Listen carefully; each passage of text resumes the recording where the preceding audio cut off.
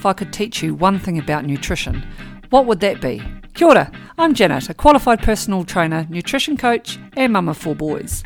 You're listening to the Rigs Ramblings, a podcast that is a space and a place for you to be while we explore the non-bullshit approach to nutrition, exercise and all the bits in between.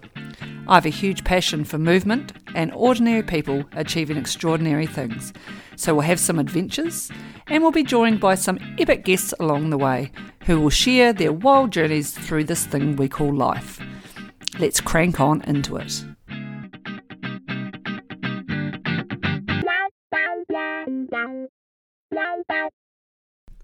Kia ora, Janet here, and you're listening to another episode of the Rigs Ramblings podcast. This is episode number 54, and today we're going to talk about going from the dieter to the eater. It's quite an interesting concept, isn't it, to think, can I ever be free of diet culture? Diet culture is around us, it's everywhere, and with the now intrusive nature of social media, it's in your face constantly. It's in your face subliminary. God, I can never sublime messages. Can never get that word out. It's in the face of our children.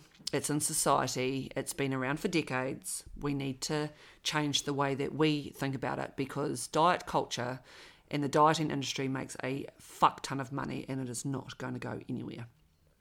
So instead of it going away and life being all perfect and happy, joy, we need to adapt and we need to learn and we need to educate ourselves on how we can deal with it. And being able to do that is getting yourself from diet culture to being an eater.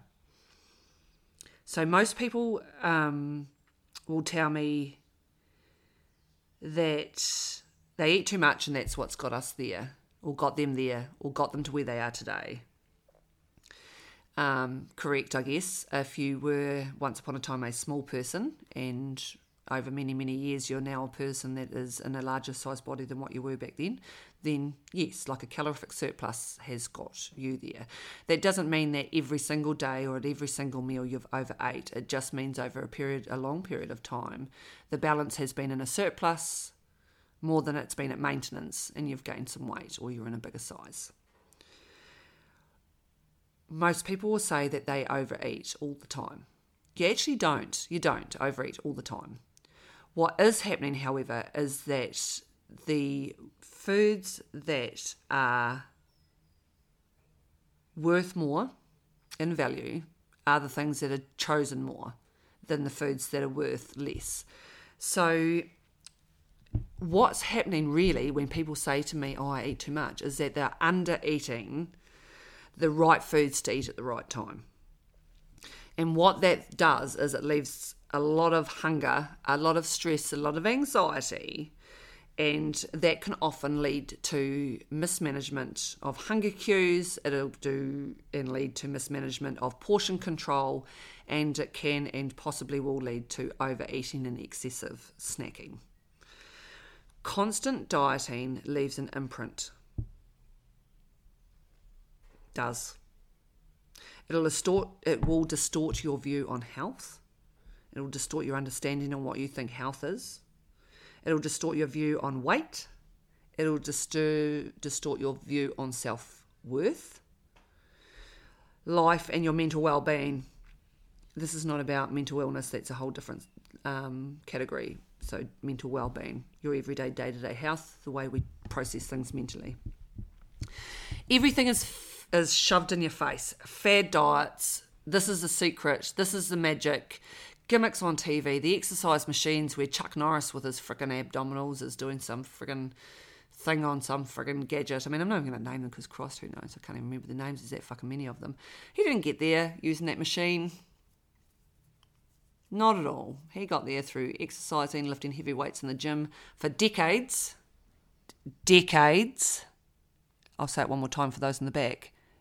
Decades of consistency and lifting heavy shit often, nourishing himself well, sleeping well. He didn't get there overnight, and he didn't get there on the Abflex or whatever the fuck it is he's trying to sell you. It's just wankery and fuckery in its finest. But when we are in a constant state of dieting, it is exhausting. It is, the possibility of it being a yo-yo diet, or fasting, or keto, or the 5 and 2, the 7 and 8, the 15 and 6. I don't know, I'm just starting to make those numbers up now. It is exhausting, and it becomes self-loathing, the over-exercising, under-exercising. It all leaves marks, and it leaves a lack of trust on your own ability.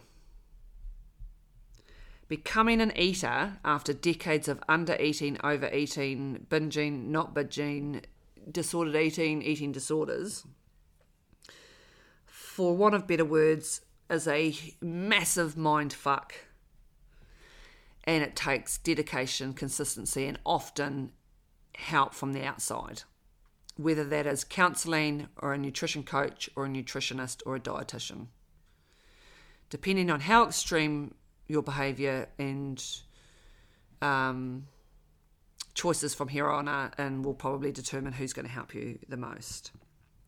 How can we start to look at food differently, and how can we get a better handle on the situation? So with my clients, everybody is doing or taught the tools that stay the same. So nutrition tools are the same.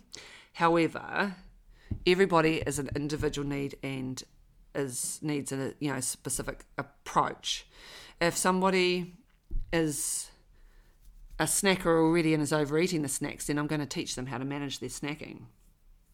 Probably because their snacking's not what they think it is. It's not the right types of food, so we make the snacks the right types of foods. Heavy restriction. We have to try and try and beat the cycle there. How do we do that? By not restricting. I know this sounds comical, but it's not. At the end of the day, I generally start people on asking them to rate their sleep for a start.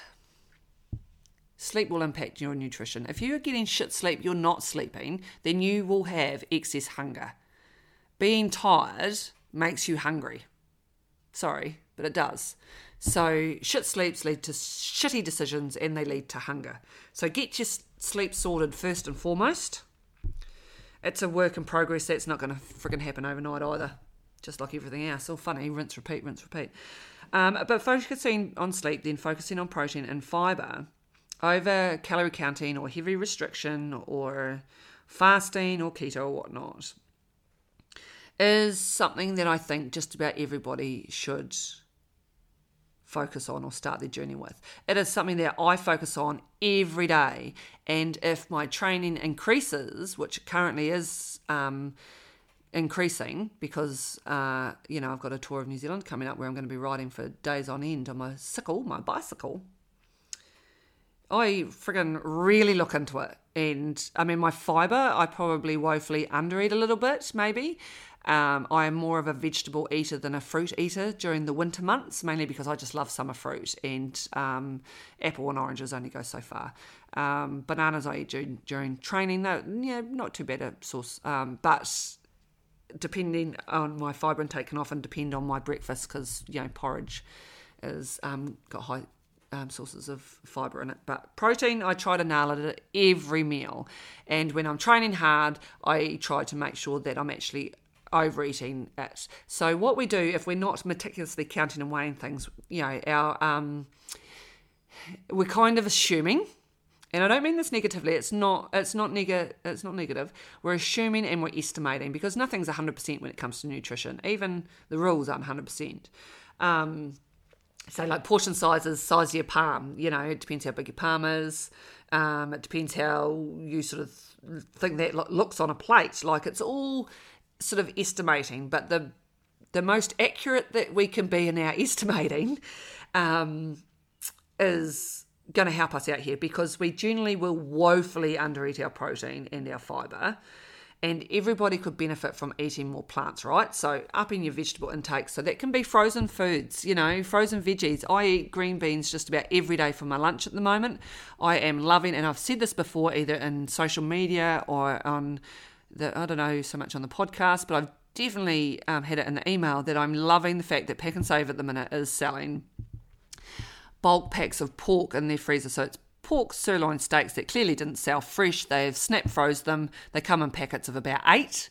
And for just about every day for my lunch, I grab one of those or two of those, depending how big they are. Generally it's two because I'm a hungus. And I put them in ABC sauce in a frying pan, which is a sweet mantis soy sauce. Grab that in a big bottle from Pack and Save as well. And then when that is starting to caramelise and get nice and sticky, I shove some green beans in there as well. And that, for the most part, has been my dinner for lunch for, quite a while now. It's not heavy in carbohydrates because I eat my carbohydrates elsewhere. If I wanted to add more carbohydrates to that, I would quickly bang some rice in the microwave that you've brought off the shelf in a tub for $2. They come in serves, 30 seconds. That lunch takes about 15 minutes to cook, and then I eat it, and I enjoy it. That is a great way for me to get my protein in. The sirloins are just over the size of my palm, so I'm guesstimating and estimating there that I'm probably getting an adequate amount of protein in it for me. Remembering I just said my training is increasing, so my demands for my protein is increasing. So I adapt it and I adapt things so that I'm getting the most out of it. If we manage to put as much effort into getting our protein up, our plant eating up, as we did avoiding exercise or using unsustainable diet fads, we actually would already be where it is we want to be. We put so much time and effort sometimes into the things that are dogging us the most, because we sometimes think that if I just stick at this, it'll get me to where is, where I want to be. And sadly, you can over-exercise yourself to oblivion and it's never going to get you to where it is you want to be. You can under-eat in your diet and it's never going to get you to where it is you want to be, because it is unsustainable. We want sustainable patterns. We want sustainable behaviour. We want a sustainable life. We want to live and we want to enjoy things. Being hungry by choice is not enjoying life, is it? I mean, I'm a hunger, so I am hungry quite often. I burn a lot of calories just being me because I move a lot. I fidget. My NEAT is next level. So that's my non-exercise activity thermogenesis. And then you add in my actual training. So in the last podcast, I think it was, or the podcast before that, I told everybody that the 7,000 to 10,000 steps per day was non-negotiable. I really believe that. 100% believe that. And it may surprise you that on most days I can actually get that without actually having gone for a walk. And on the days that I don't get it, I take the dog and we go for a walk. I mean, I walk the dog most days anyway, but not all the time. So,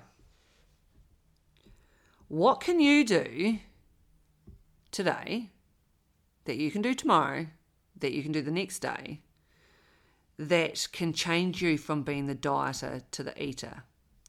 Now, I'm not going to say that this is going to be an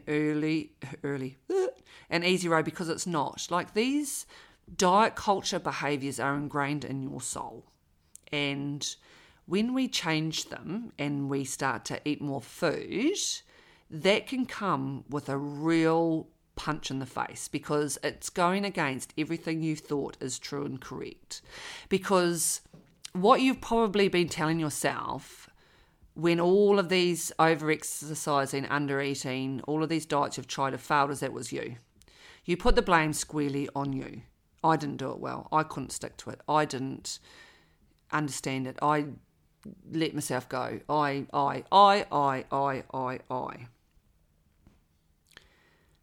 Fads are designed to fuck you over. They are designed to take your money. They are designed to emotionally sabotage you. They are designed to fail. You did everything right. You brought into the fad. They got you on board.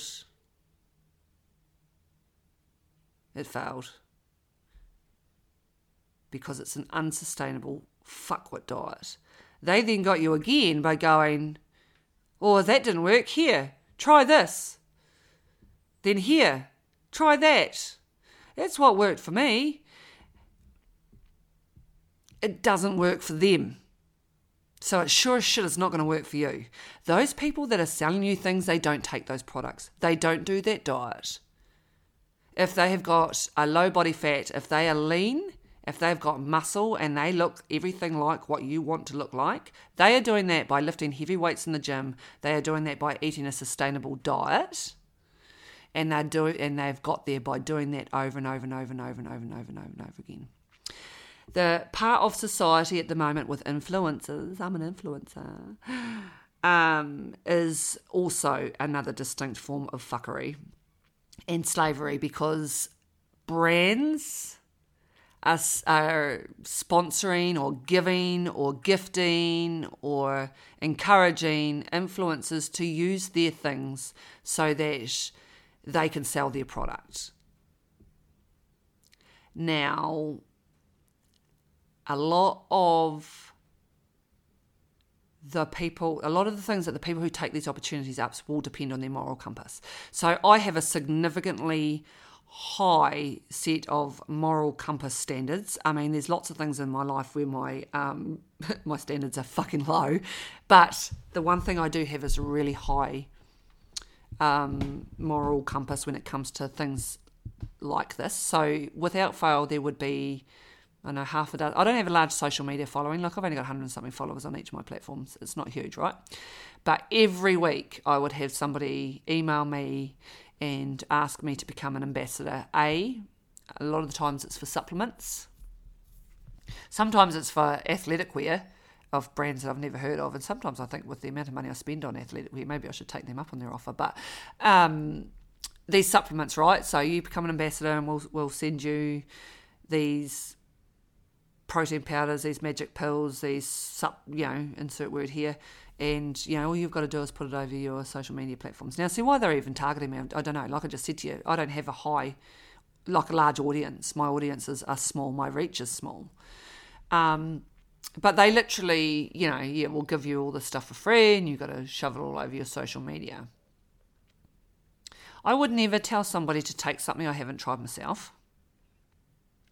I would never tell somebody to take something that I haven't researched. And by research, I mean like just more than reading labels. When I research a food, I research all of the ingredients that are in it. I research what those ingredients do to people and the benefits of them. I read other research by those authors so that I can determine whether they are bias, if they have bias. I then read peer-reviewed research from others that read the research and redo the methodology of them to prove whether the research is true and correct without bias or with bias. So one fucking ingredient could lead me down a rabbit hole for like 2 weeks of reading information. This is what research is. It's not fast. It takes a fucking long time. And then you have to sit down and try and actually ascertain your bias. And what are your thoughts on these things? So, yeah, fad diets and supplements, diet pills within reason and regulation are there to take your money. They're there to set you up to fail, and they are there to take your money again and again and again. So if you're not buying stuff or paying money for things, how are they sucking you in? They're sucking you in by making you fail. It's awful. It's habitual. Sometimes it's intergenerational. And remember, I'm just talking general population here. So what I want to do, and if I can help you in any sense, way, shape or form, is to try and encourage you to not be the dieter, to become the eater. It is a slow process of change. It is a positive process of change. And I had one lady, a client, bless, love her, not going to name her clearly, who took up one of my one-off nutrition sessions recently. She felt she was in a place where she'd done a lot of work herself, and she has, and she didn't need my 3-month package, so she took a single session. And what we figured out and ascertained for her is that overall the foods that she's eating, on par, perfect, and really good healthy foods, but she was under eating. So when I say under eating in regards to this client, it was mainly around her lunch. So she was eating a really good base food. Not going to say what it is. Don't need to. It's not relevant to you. But it didn't, and it was good for her, healthy. It was what most people would deem healthy, but it didn't have enough calories in it, and it didn't have any protein. So then she has a corporate job as such, so corporate jobs don't always get you to the 3:00 smoker room as much as we all think that they're all standing around the water cooler gossiping. Not everybody is. And then sometimes in the corporate world, especially if you're travelling for your job, you may skip out your afternoon tea time off so you can finish earlier and get home so that you can miss the traffic and you can get home that bit earlier.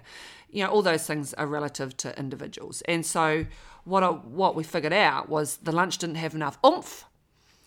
There wasn't always a 3:30 edition, so there wasn't always a snack at 3 o'clock or 3:30 when your brain starts to shut down because there's no carbohydrates in your system.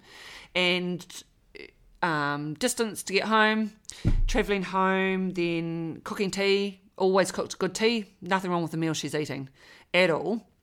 But what she was finding is that she would either have a snack while preparing tea or be ravenous after tea and in the pantry. And so those two different instances and or both together is because her lunch didn't have enough oomph. There was too big a gap between lunch and dinner. There was nothing in the middle. So she wasn't able to control her hunger and overdid it basically. And so what we did was, right, well, how can we bulk up lunch? So we bulked up lunch. On the days where her workload was a little bit less, she is able to take breaks and have a snack in the afternoon tea time. That's not always a given. So what we did is like, right, we'll focus around lunch. And the feedback already was, wow, what a difference eating more has made. Eating more has stopped the snacking and the bedtime eating. So when I say you need to eat more, that's sometimes what it is. It's not that all of a sudden you've got to have 7 little tiny wee meals a day and you've got to buy all these fancy ingredients. It doesn't. Focusing on getting your protein, your fibre, making sure that you are eating enough to be satisfied, addressing the hunger cues. Where are they coming from? Are we getting to the stage that we've got satiety? If we're not satisfied, why are we not satisfied? And this comes down to regular eating. It doesn't come down to taking on another fad diet that's just going to wreck your soul. It's hard, not going to lie to you.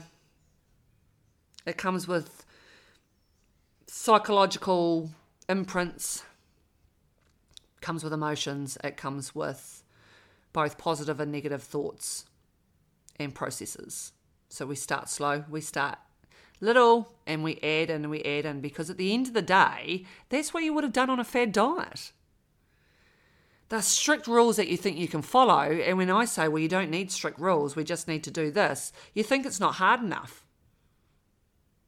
It actually, shock horror, doesn't actually have to be that fucking hard. Stop thinking that it's got to be hard. But then, on the flip side to that, just to confuse you, I'm then probably going to say to you, well, you can do the hard things.